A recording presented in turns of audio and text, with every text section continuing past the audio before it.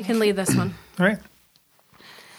I'll just sit back and I'm just kidding, and talk about how boring it is when you talk about facts and data and diseases. I hate when that happens. I don't like numbers and statistics and information. Boo. Blah, blah, blah, blah. Blah. You know that's going on the intro, right? You're like, you recognize those sound effects. Yep, that's from Melissa. See, she signed an agreement that I'm fully in charge of all the pre-show banter editing. So you guys are welcome. Right?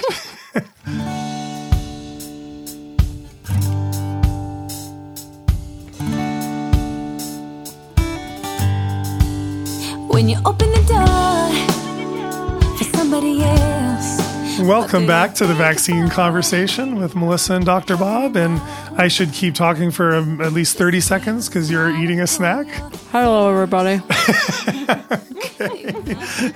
So you think we could just not start the podcast for another minute while we're eating our snack? Why don't we finish eating? I know, but why do that? Why do that? Anyway, so welcome back in, you guys. Hey, another exciting kind of announcement. I wanted to give a little shout out to people. I was a guest on a couple of podcasts recently, and I'm pulling them up because I want you guys to all go and listen to these two podcasts I went on. Listen to the episodes, rate and review them. Please give those podcasters a review. Tell them how much you liked, you appreciated them having this topic. So the first one was with Allie. She has a relatable podcast. It's called Relatable. You'll find it on your podcast app. She was super brave and courageous to have an episode that talked about SB 276 here in California and mandatory vaccines. And she interviewed me for an hour. She didn't edit anything out. She was very good. And I think she supports vaccination, but she completely supports everyone's right to choose and make their health court. She has a conservative podcast. Yeah, she's a very conservative religious podcast.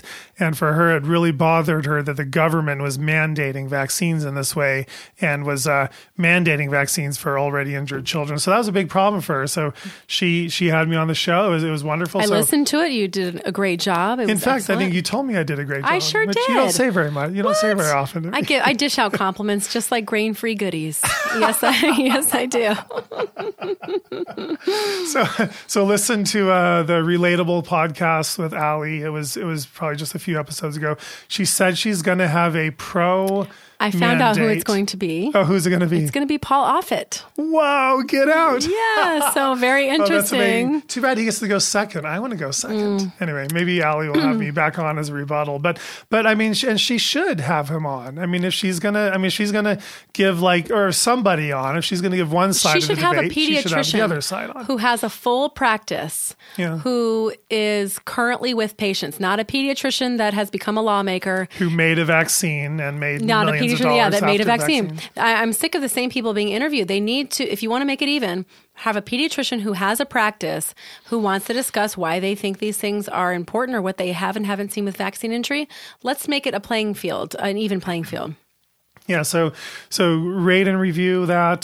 Give her a shout out and appreciation. And then the other one was, let's see, where'd it go? So Dr. Berlin's Informed Pregnancy Podcast. Dr. Berlin's Informed Pregnancy Podcast. You can find that on your app, and his episodes are a little out of order. I think you have to scroll down to like a unknown season is where I show up. And what's interesting is my interview with him was pre-SB 276. It actually occurred before we even knew SB 276 was going to happen. Yet everything I talk about is still applied. It didn't detract from the discussion. But what I appreciated, first of all, Dr. Berlin's voice is amazing. He's like, I can't even do it. I'm going to try to do it. He's like, so Dr. Bob. Oh my gosh. Tell us about vaccines. Oh my God. That is so scary. Yeah, so I'm like talking, and then he's like, wow, Dr. Bob, that's fascinating.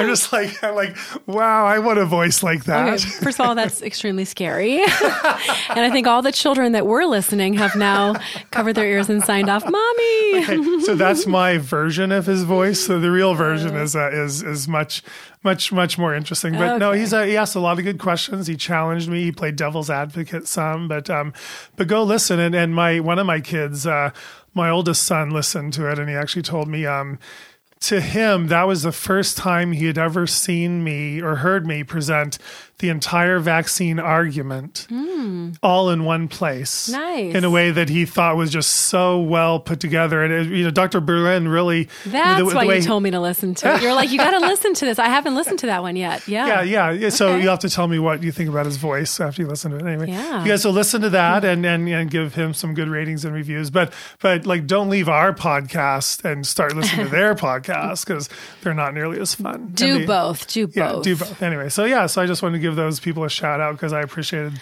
them having me on, especially Allie. Well, speaking of this devil's advocate, it's kind of funny when somebody will say, "Oh, well, you need to have somebody on the other side." What's so funny is like, if you have been in this, you understand that we all play devil's advocate for all things because the whole idea is to weigh both sides of everything. So we already get the mainstream view, and then we are dissecting that, finding other information, and we're the ones playing devil's advocate saying, wait a second, you're saying safe and effective, but this over here says this. Is there a chance that maybe something's being held?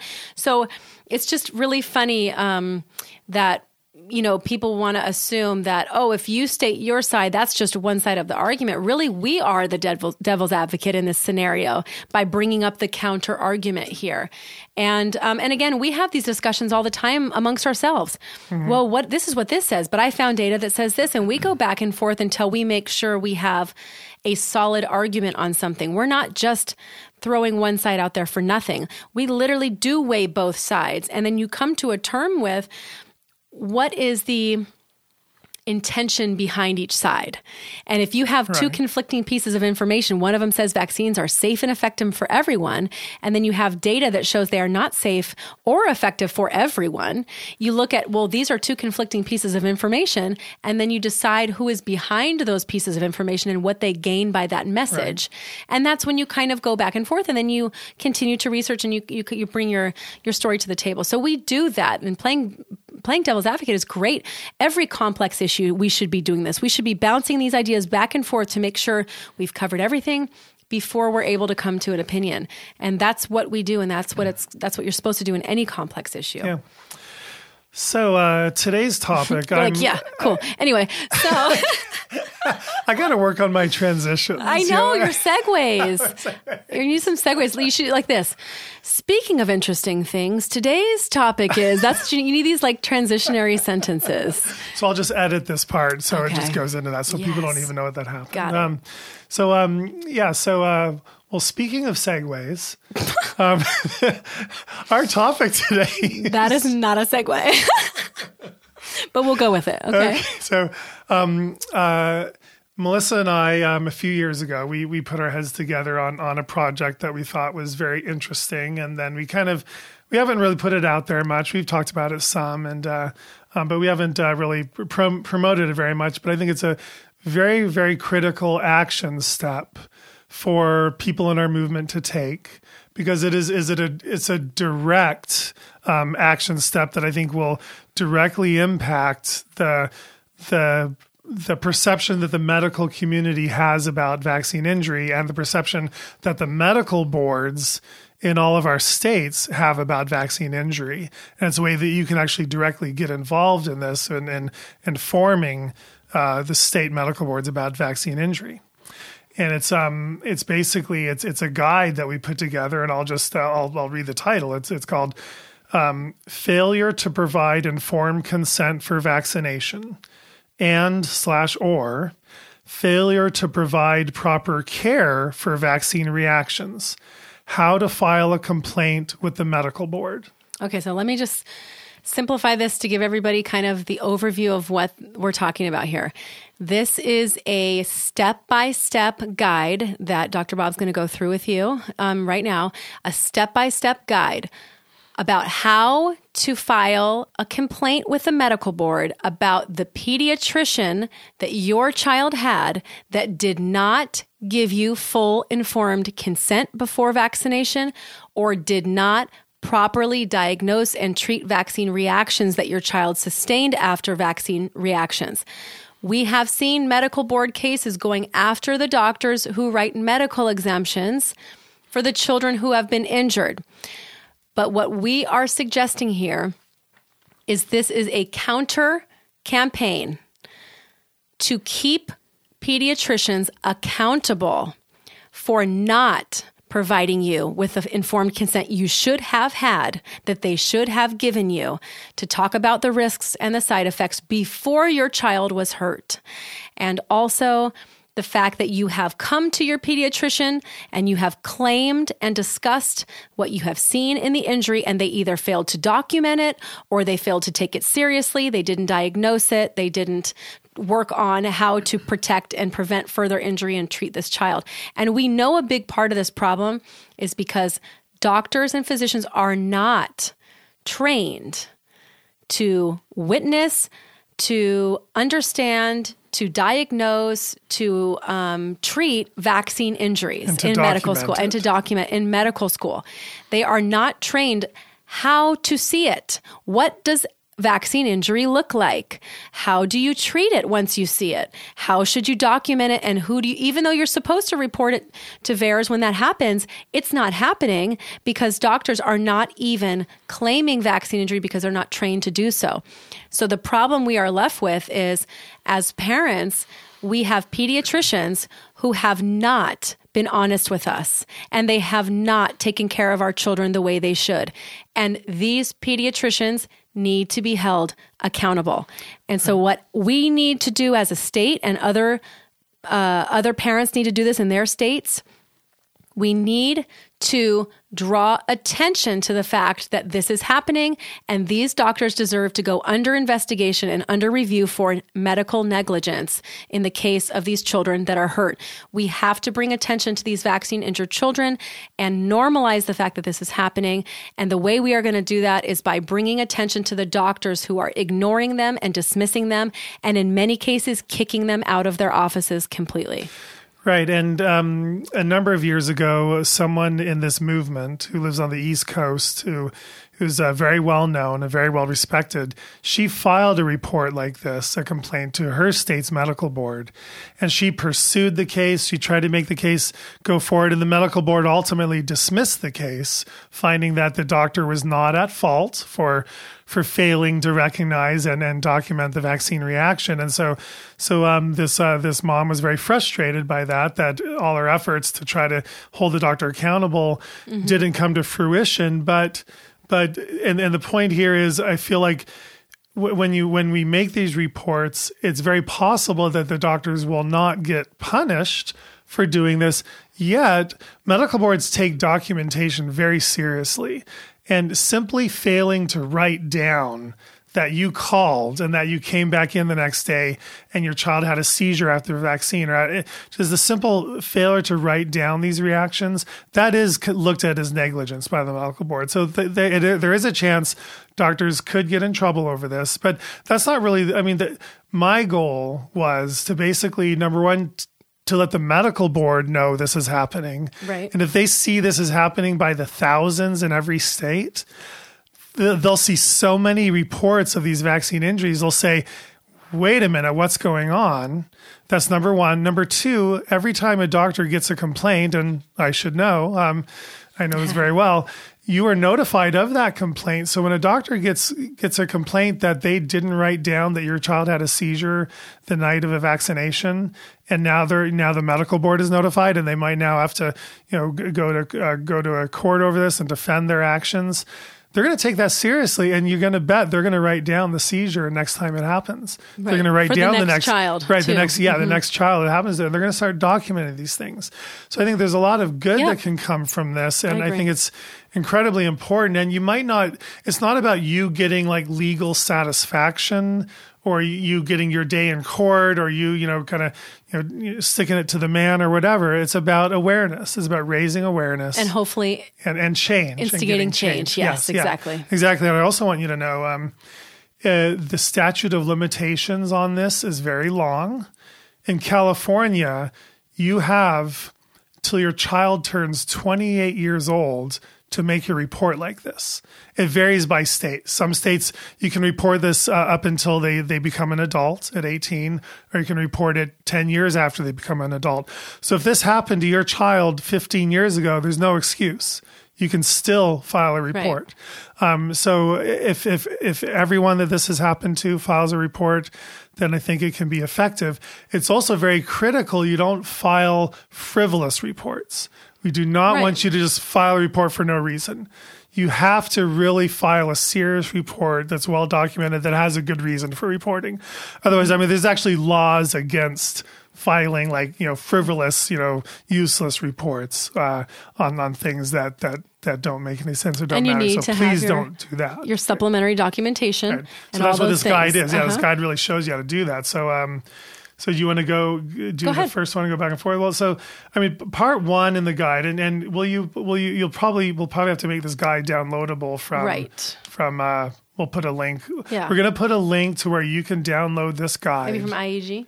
Yeah, from IAG and from our Facebook. Well, we'll put the link there. But so the part one of your complaint, it's very simple. It's basically just you were not given informed consent by your doctor, and you did not give informed consent for vaccination because you weren't properly given all the pros and cons. And where informed consent stems from is we give you a link to the United Nations Universal Declaration on Bioethics and Human Rights. It was adopted by 193 states, including the U.S. And it says, basically, everyone is entitled to informed consent, the potential risks and benefits. If your doctor failed to discuss the full risks of vaccination with you, then they could be negligent in that they did not provide informed consent. So it's useful to use a document like the United Nations document as an example of what informed consent looks like, but we also give you links to the vaccine product inserts. And word for word, we tell you what it says. And there's one vaccine product insert that directs doctors, inform the parent of the following: the potential benefits and risks, the common adverse reactions that have occurred, and other adverse reactions can occur. And to please call me if you have an adverse reaction. Everyone raise your hand if that's ever happened to you in your office. I know none of you have probably gotten informed consent that way. So it's listed in the United Nations and it's listed in the vaccine product inserts. So that's why it's so key. Doctors are directed by federal law and vaccine inserts to give this kind of consent, and they don't. So that's kind of the first part of informed consent. And then, we even give you other package inserts that give you even more instructions, like the healthcare provider should inform the parent of the potential for adverse reactions that have been temporarily associated with the vaccines. So when you ever look at those big long lists of side effects in vaccines, like all the neurological and cardiac and immunological reactions, there's like 20 or 30 or 40, maybe even 100 possible reactions. This one product insert says doctors should even inform the patients of all those reactions that have been associated with this vaccine, and they're not. So this is an incredibly thorough guide, and it even says you need to ask the patient if they've had any reactions to previous doses of these vaccines. And so if you were not asked that the second time you got a vaccine, there's actually documents in those vaccine PIs that say how important that is. I was surprised, Melissa, when we actually went through and put this together, how many times it says in the product insert, you, Dr. Smith, need to give this patient this informed consent. And they even say in the MMR package insert that patients need to receive a separate informed consent form. They're supposed to read it. And you're supposed to talk to your doctor. You can't just read this form. You also have to talk to your doctor. And you're also supposed to ask a patient if they have a history of seizures or brain injury, if they have tuberculosis, if they have any other allergic reactions. Before MMR, you're supposed to ask if you have a low platelet count or if you're allergic to eggs. The vaccine manufacturer directs doctors to ask every single patient these questions before they get an MMR vaccine. If you are not asked that could be looked at as negligence. And the vaccine product inserts are very clear on that. We also talk about the CDC vaccine information statements and how they're and how the CDC admits they're not even designed to be informed consent forms. And we might talk more about that later. But the quote that they say is, VISs are written to fulfill the information requirements of the National Childhood Vaccine Injury Act, not as informed consent forms. However, that is the only form they are required to give you. And oftentimes, like I've mentioned to you, and we've talked about, I think, on the podcast once before, you're given that form right before your child gets a vaccine, not the day before or the visit before. So there is no time to actually read and digest and talk to your spouse and think about and weigh the risk and benefit. Right. You are given that form as in, this is what they require me to do, and here are your vaccines. Yeah. The nurse comes into the room with your tray of vaccines in one hand, the CDC vaccine information sheets in the other hand, and says, here, Mom, read this while I vaccinate your child on the table. And that's not only is that not prior informed consent, the CDC even admits those forms are not supposed to be used to fulfill the full informed consent requirements. They're just legal documents because the Vaccine Injury Act told us we had to do it. Exactly. Is it criminal? I don't know. That would be for the medical board to decide, honestly, if this is negligence or not. And then we even talk about there are 3 unique circumstances that warrant extra informed consent. And no one knows this until you actually do the research on this like we did. And basically, if you're allergic to eggs, that's a risk for the MMR vaccine and a risk for flu vaccines. If you're an infant born prematurely, your infant's at extra risk of apnea spells, and you're supposed to be warned about that. If you have any intestinal disorders going on, rotavirus is a risky vaccine for your baby. You're supposed to get that extra informed consent before you vaccinate. This is all spelled out very clearly in black and white. No one knows about it. No one pays any attention to it, and that's why this is in all these legal documents, so we show you this in the guide, and I think you can put together a very well thought out, well documented legal report of negligence to the medical board. And to remind everyone, this is not a California-based thing. This Correct. is for anyone in any state in the nation, and this guide will help you put this together for your child's case in your particular state to your state's medical board. So this is for everyone listening. Right. And I want to actually just take one quick step back. I want to tell you how this came about, how we even thought of this. Can I take credit for this idea? Yes, you absolutely can. Right, because I think it was my idea. The reason it was my idea is a person in California made a complaint about me to the medical board. Because of my testimony in SB 2109 or AB 2109, I talked about a child who was immune compromised during the hearing because that child was there talking about being immune compromised. The dad reported me to the medical board for talking about his child's immune compromised status in public. The medical board, didn't pursue the case. They threw out the case. They said, yeah, you can't report someone for that because that's not, they didn't do anything wrong. So it didn't become a case. What I thought was interesting, though, is a reporter in San Diego made this a news story and wrote this news story and said, this doctor reported me and how, he didn't appreciate me saying that and the medical board's decision, they didn't even take it up as a case. But at the bottom of the story, the medical board PR, media spokesperson said, but if anybody out there knows of any doctor who is providing negligent care regarding vaccinations, we want to know about it. Please report it to us so we can pursue it.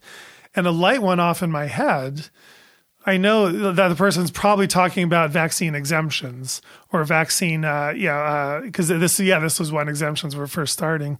They're talking about vaccine exemptions, but I thought, how often have I heard in my office that a doctor was negligent in taking care of vaccine injury? And how many times have I sat in my office with a patient crying and with me almost crying because another patient had a seizure in a doctor's office after a vaccine, and the doctor sent them home and said, don't worry about it. It's not a vaccine reaction. And the doctor didn't even write it down in the chart that they had a seizure. And And then the patient then comes to me and says this happened. And I look in their chart and it says, the doctor didn't even write down that he had a seizure. How can that be possible? I've sat with either many hundreds, if not thousands of those stories. So when I saw this San Diego news story, I thought, okay, the medical board wants to hear about negligence in vaccine care. Let's tell them about negligence in vaccine care. And that's what sparked this. And then you did a lot of you did a lot of the legwork on this piece and investigating this and helping. No, but this is definitely your project, and you should take credit for it because it's a good one. So part two, as Melissa said, part two I think is a bigger reason for complaint and a more compelling reason for complaint, and it's basically failure for a doctor providing proper care to you when your child has a reaction, and this is so extensive. And it's basically, I don't know, 6 or 7 parts to this. And it's basically, I'll read the first part, maybe you do the second one.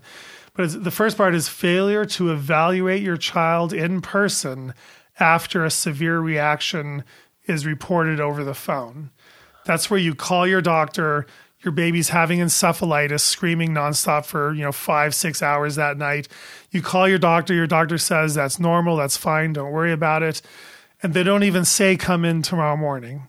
And they don't say go to the ER. Right. They just say don't worry about it. It's a normal reaction. That is negligence because we show you in the product inserts where it says that specific reaction is a problem and all the reactions that are a problem. And the doctor tells you is normal, expected. They don't write it down. So that's your first grounds for reporting the doctor. Yeah, and then also just the failure to document these adverse events is a big deal. And one of the things we underline here that is important is regardless of whether or not your doctor or the medical staff personally believe the event was related to vaccination, they should still be documenting this.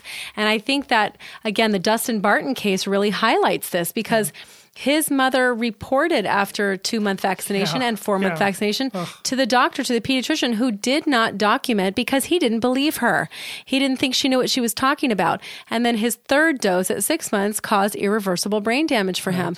And so this idea of whether or not you agree with it is not the point. As a medical professional, it is your job to document what a parent is witnessing in their child after vaccination, period. If you're not doing that, then you're not doing your job. Exactly. And that's actually from the American Medical Association's Principles of Medical Ethics. The statement you just read, the doctor does not even have to think it was a vaccine reaction. It just has to be timely related to vaccine in order to report it. We show you 2 package inserts that actually say reporting of all adverse events after vaccines should be encouraged. And adverse events should be reported by healthcare providers to VAERS. So again, if your doctor didn't do that, it's right there in the package insert that they need to do that. And again, encephalitis is by far the most common reaction that we see and that is not documented, is not reported. And again, if we can fix that, that'll go a long way. Well, and back to the American Medical Association Principle of Medical Ethics, the quote says, the physician, quote, need not be certain of or does not need to even believe in a reasonable likelihood of a causal relationship between treatment and an adverse event in order to be ethically responsible to report it. Yeah, so again, that's huge. They need not be certain of or does not need to even believe in a reasonable likelihood of a causal relationship between a treatment of an adverse event in order to be ethically responsible to report that event. It's not about vaccines don't cause these things. It doesn't matter if you do or don't think that is true. What matters is that if a parent has witnessed something, that is a symptom. A symptom, just like anything else, needs to be documented, especially if something happens in the future. And you need these medical documents, including a vaccine injury court case. In federal court case, the medical documents are the majority of what they use as their basis of proof. Yeah, so go with the third. So the third one is my turn. So failure to conduct or document a detailed neurological exam after an adverse event.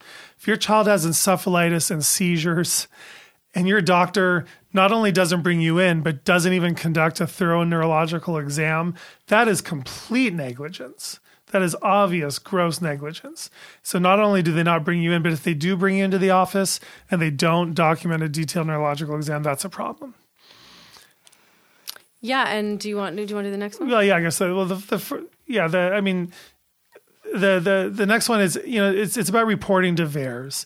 And not only are doctors or patients supposed to report to VAERS, we actually found it written in the law that doctors are actually mandated by federal law, by the Vaccine Injury Compensation Program, or the National Vaccine Injury Act. They're actually mandated by law to report some of the worst events. And this is actually, we show you a link to this, so you'll actually get this document. I quote, "Healthcare providers and manufacturers are required by law to report reactions to vaccines that are listed in the table of reportable events following immunization." It's in the fine print on the first page of that document. And we'll give you a link to that. And it's not all reactions, it's just some of the worst reactions. A lot of the compensatable reactions. They're actually mandated by law to report it. And if they don't, again, that's more negligence. So there's so many good legal documents that we give you here that make your case. If medical boards see cases like this, they're going to flip. They're going to be like, oh my gosh, how can we possibly be allowing this to go on in our state? Because medical boards are consumer protection agencies. They're actually part of the consumer protection agency of your state and in most states. So that's their job, is to not support doctors. Their job is to protect consumers from negligent doctors. And that's their whole job. And that's what this is about. Why don't you go... The next one is failure to inform you about the risk of repeated or worsened adverse reactions following a moderate to severe reaction, meaning your child has had a reaction already. And then once you report that to your doctor, they should be warning you about a possible reaction again with a subsequent dose. And having another dose of the same vaccine, oftentimes in these PIs, the product inserts or the package inserts, they say if a child has had a previous reaction to this needs to be addressed with their doctor. And right, and we give you, like where it says in the product inserts, like for the DTaP vaccine, it actually says, and they actually have warnings and precautions. And if these things happen to a patient, the doctor needs to very carefully consider whether or not they should give that vaccine again. If you have fever greater or equal than 105 degrees, if you collapse, if you have persistent inconsolable crying for 3 or more hours, that's the encephalitis. If you have seizures, if these things happen to you, the doctor's supposed to have that discussion with you. And again, 99% of doctors are probably guilty of failing all 5 of these steps, with so many patients, and so. I feel like it puts patients at risk. It's a travesty that needs to be corrected. And I think those of you out there that have experienced this can really make a big difference in this movement by taking this call to action seriously. So we tell you how to examine your child's medical records. We tell you how to get a copy of your child's medical records, see what was documented, see what was written down, see if your doctor did a neurological exam after your reaction. See, you made a phone call, you sent an email, whatever. Look to see what's documented, but more importantly, look to see what was left out. You're going to find more things that were left out than you're going to find things that are actually documented, because that's how you start building your case. You want to find out what brands of vaccines you were given, then you can look at those package inserts and see if they were mentioned in our guide, so you can use the actual wording of the package insert in your complaint. And again, you basically just put together this complaint with your medical records and you mail it to your medical board. You can submit online, but it might look better and be more be more interesting to them if it's on paper. They're seeing it, they're holding it in their hands versus looking on a screen. And then again, you send the package inserts. We give you the links to the National Vaccine Injury Act. We give you links to VAERS, reporting guidelines, again, the American Medical Association Code of Medical Ethics. We give you the United Nations Declaration on Human Rights, the CDC VIS forms. We give you links to everything so that what you send to the medical board isn't just, a parent complaining with a letter.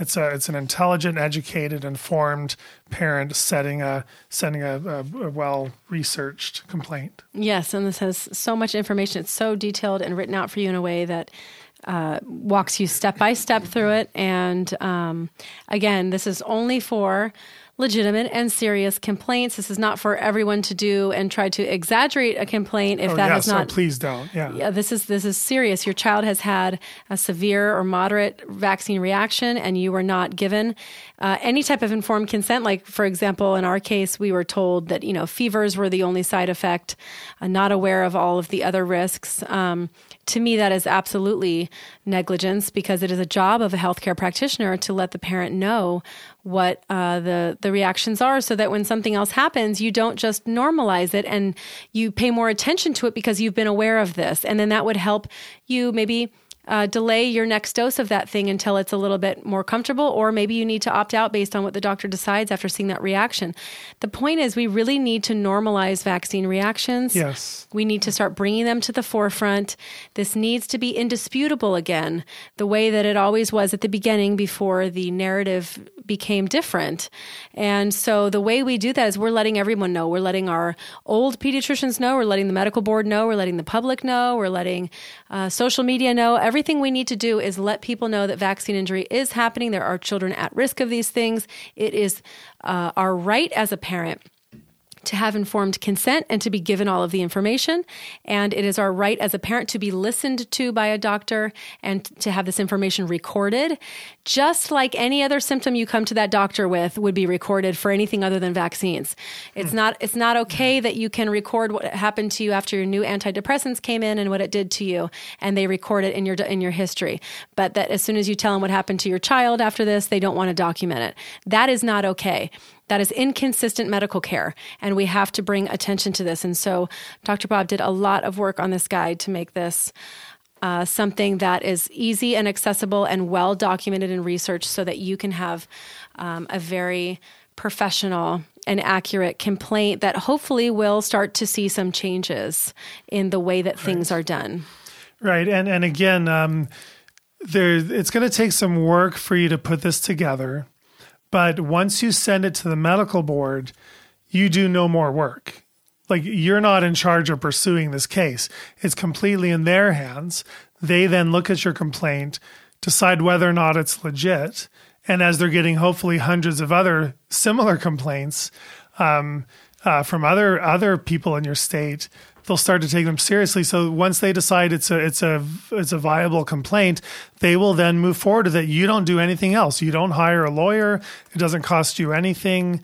It's completely out of your hands. No more work. So it's the work of you putting together. And I would think you would probably feel some satisfaction in knowing you kind of went that extra mile for your child and for the cause. And right. You might actually get a little bit of closure, because how many of you have actually gone back to your doctor who treated you negligently this way and told them how you feel? Probably most of you have not. You've just moved on. So they have no idea there was even a vaccine injury. And they're not held accountable for the way that they treated or did not treat your child properly. Yeah. So if they have no idea this is happening, we can't blame them for being clueless about this. So this is a wonderful, effective way for you to inform them of this, have that closure. You'll probably feel a lot of satisfaction and closure that you did that. You can set it aside, move on, and you don't have to maybe harbor that anger at that doctor anymore, because you've kind of, taken this step. And again, your doctor probably won't get in trouble, because your doctor is sadly doing what all doctors do. And again, this is not about getting the doctors in trouble. It's about letting them know, so it'll help protect future kids, because now they know what they did wrong.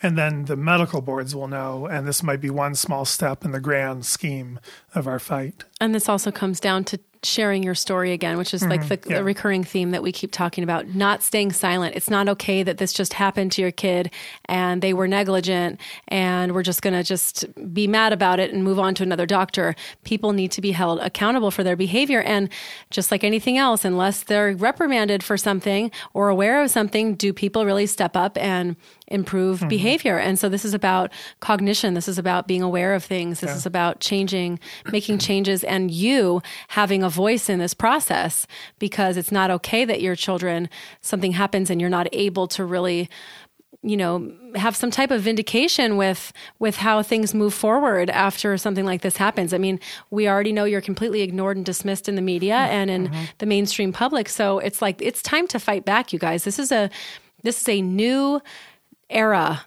of medical freedom movement in the way that I see things happening. And it is about no more taking it and just complaining about it quietly. It's about understanding what's going on and fighting back and being loud and making changes and not stopping until we do. Yes, exactly. Yeah, you're right. Not stopping until we do. And that's what this conversation is about. So, you're right. That's what this conversation is about. Well, it is. Because you just repeated my lines. I'm repeating your line. Come on. I get it. Oh, funny. You're right. Guys. See what I have to deal with and what you have to deal with. True. Anyway, thanks you guys for joining us on this kind of a more serious topic. But we will have the link for the guide. Yes. There'll be the link. Absolutely. It's on our Facebook page, the Immunity Education Group Facebook page. It's the pinned post at the top. You'll see a link there, and then it's on our immunityeducationgroup.org website, where you can actually look at our podcast article there, our podcast posts. We post all the links there as well on our website. So there's two places for you to find this. Again, go to our website. Again, I maybe give a shout out that we do, we are a nonprofit website and organization. So we do accept donations there, and we would greatly appreciate your support to help us do some really exciting things we want to do later this year, next year. Big announcement coming. I know. We'll tell you guys maybe next time. Next time. Not yet. Oh my gosh. Okay. All right. Well, it's a big deal. All right. Well, we have huge plans, you guys. We'd love your support to help make those real. And anyway, we will. And if you are forgetting what we're saying on this episode about how to do this, just go back and listen to it again and walk it through once you have that PDF in front of you. Oh, yeah. You just revisit this and read through it again until you get comfortable with what's required. Please don't message me on Facebook with a bunch of questions on this because it's really hard for me to get back to everybody. I get so many messages. It's really hard for me to respond to each and every one in a thorough way. So I would much rather you just listen to this episode again once or twice so that you can get familiar with it, and everything should be in this guide exactly the way that you need. Exactly. All right, you guys. All right. Okay. Take care. See you next time. See you next time. Bye.